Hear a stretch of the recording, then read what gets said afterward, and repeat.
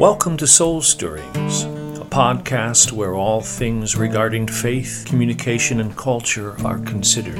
I'm your host, Paul Patton, and here's hoping for at least a couple of grins and maybe one strange amen. Well, good morning. Welcome to Soul Stirrings, co-hosting today with Paul Patton.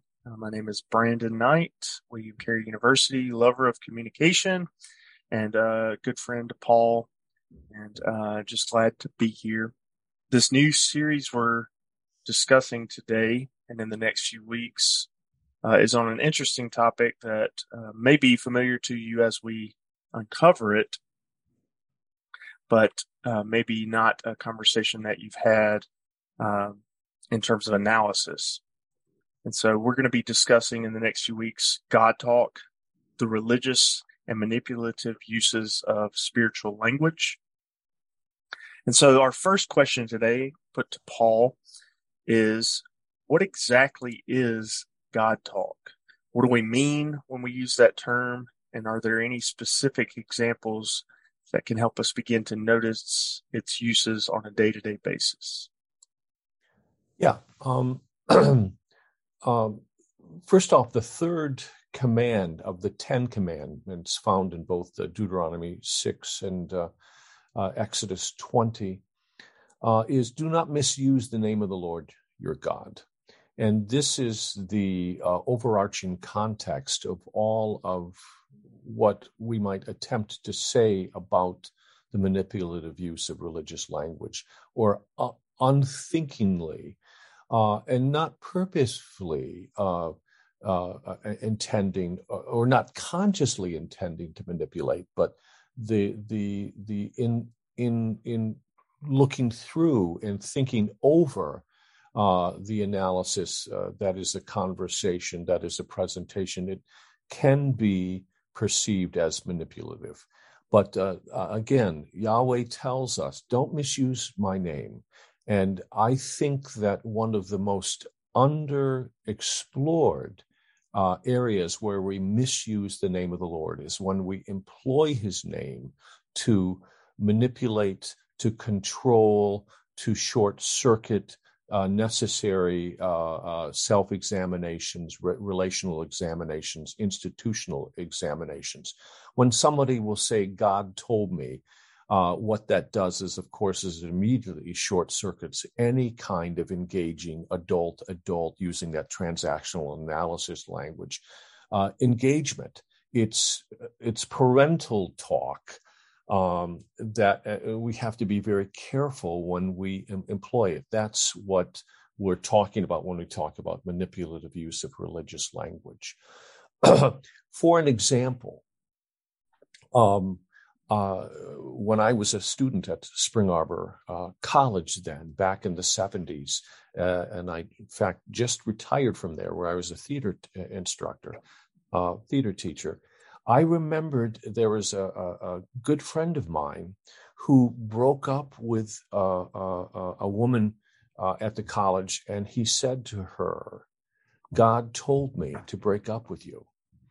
And of course, that short-circuited any kind of honest, heartfelt, reciprocating, why didn't God tell me kind of response from the woman. He did not tell her, and I found this out later, that he was already interested in another co-ed from the college. So God became the escape route where he didn't have to be completely honest with her. That's an example of God talk. God told me to break up with you. Very interesting. I think if we were to consider other types of argumentation that's being used even beyond religious language today, oftentimes arguments that literally short circuit the logic and then kind of cut out all debate or disagreement. And maybe historically speaking, Christians are at the root of the problem that's coming out in this way. And so for my second question, now that we understand just exactly what it is that we're getting at in this series. Do you think that there is any hope for redemption in our uses of God talk if we are, even with the best of intentions, but at times trying to manipulate others and using God as a means to an end? Is there any possible redemption for us in the future? Yeah, the redemptive source and force would be, first off, being more alert to that third command.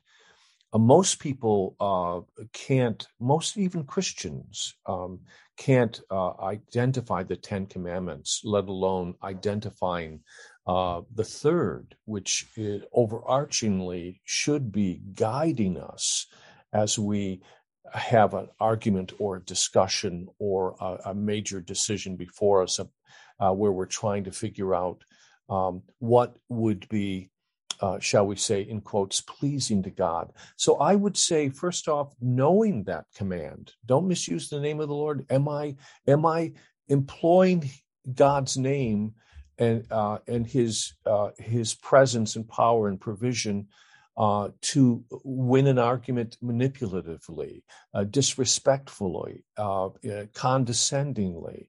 That would be the first thing. The second thing, I think, would be redeeming God talk after just being aware that don't misuse the name of the Lord is the third commandment. I would also say that being able to think through the use and the common gift of God, common grace of God. By the way, when we say common grace, we mean a gift of God that's given to all humans for the redemptive use of the earth and redemptive use in all of our relationships. But Martin Luther, when he was being tried at died at Worms in 1521, what was his closing statement as he was anticipating being condemned to death for his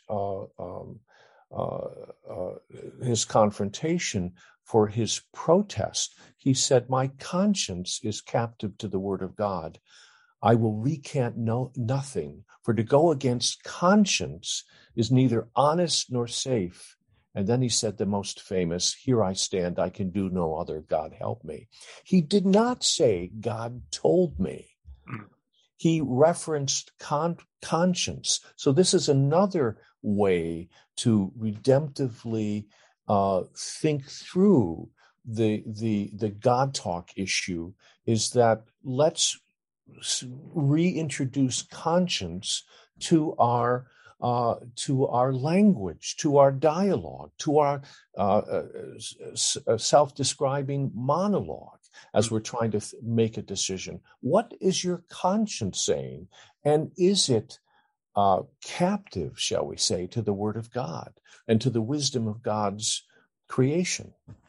Very interesting. So it sounds like we'll be talking about the conscience as we move forward. And I guess it seems as if there's been something done in our minds that we have to go to something beyond. And apparently that route is more manipulative in its path. And so again, just thank you, Paul. Some great discussion thus far.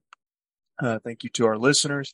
And we leave you with this thought and hope to see you next time. Thank you.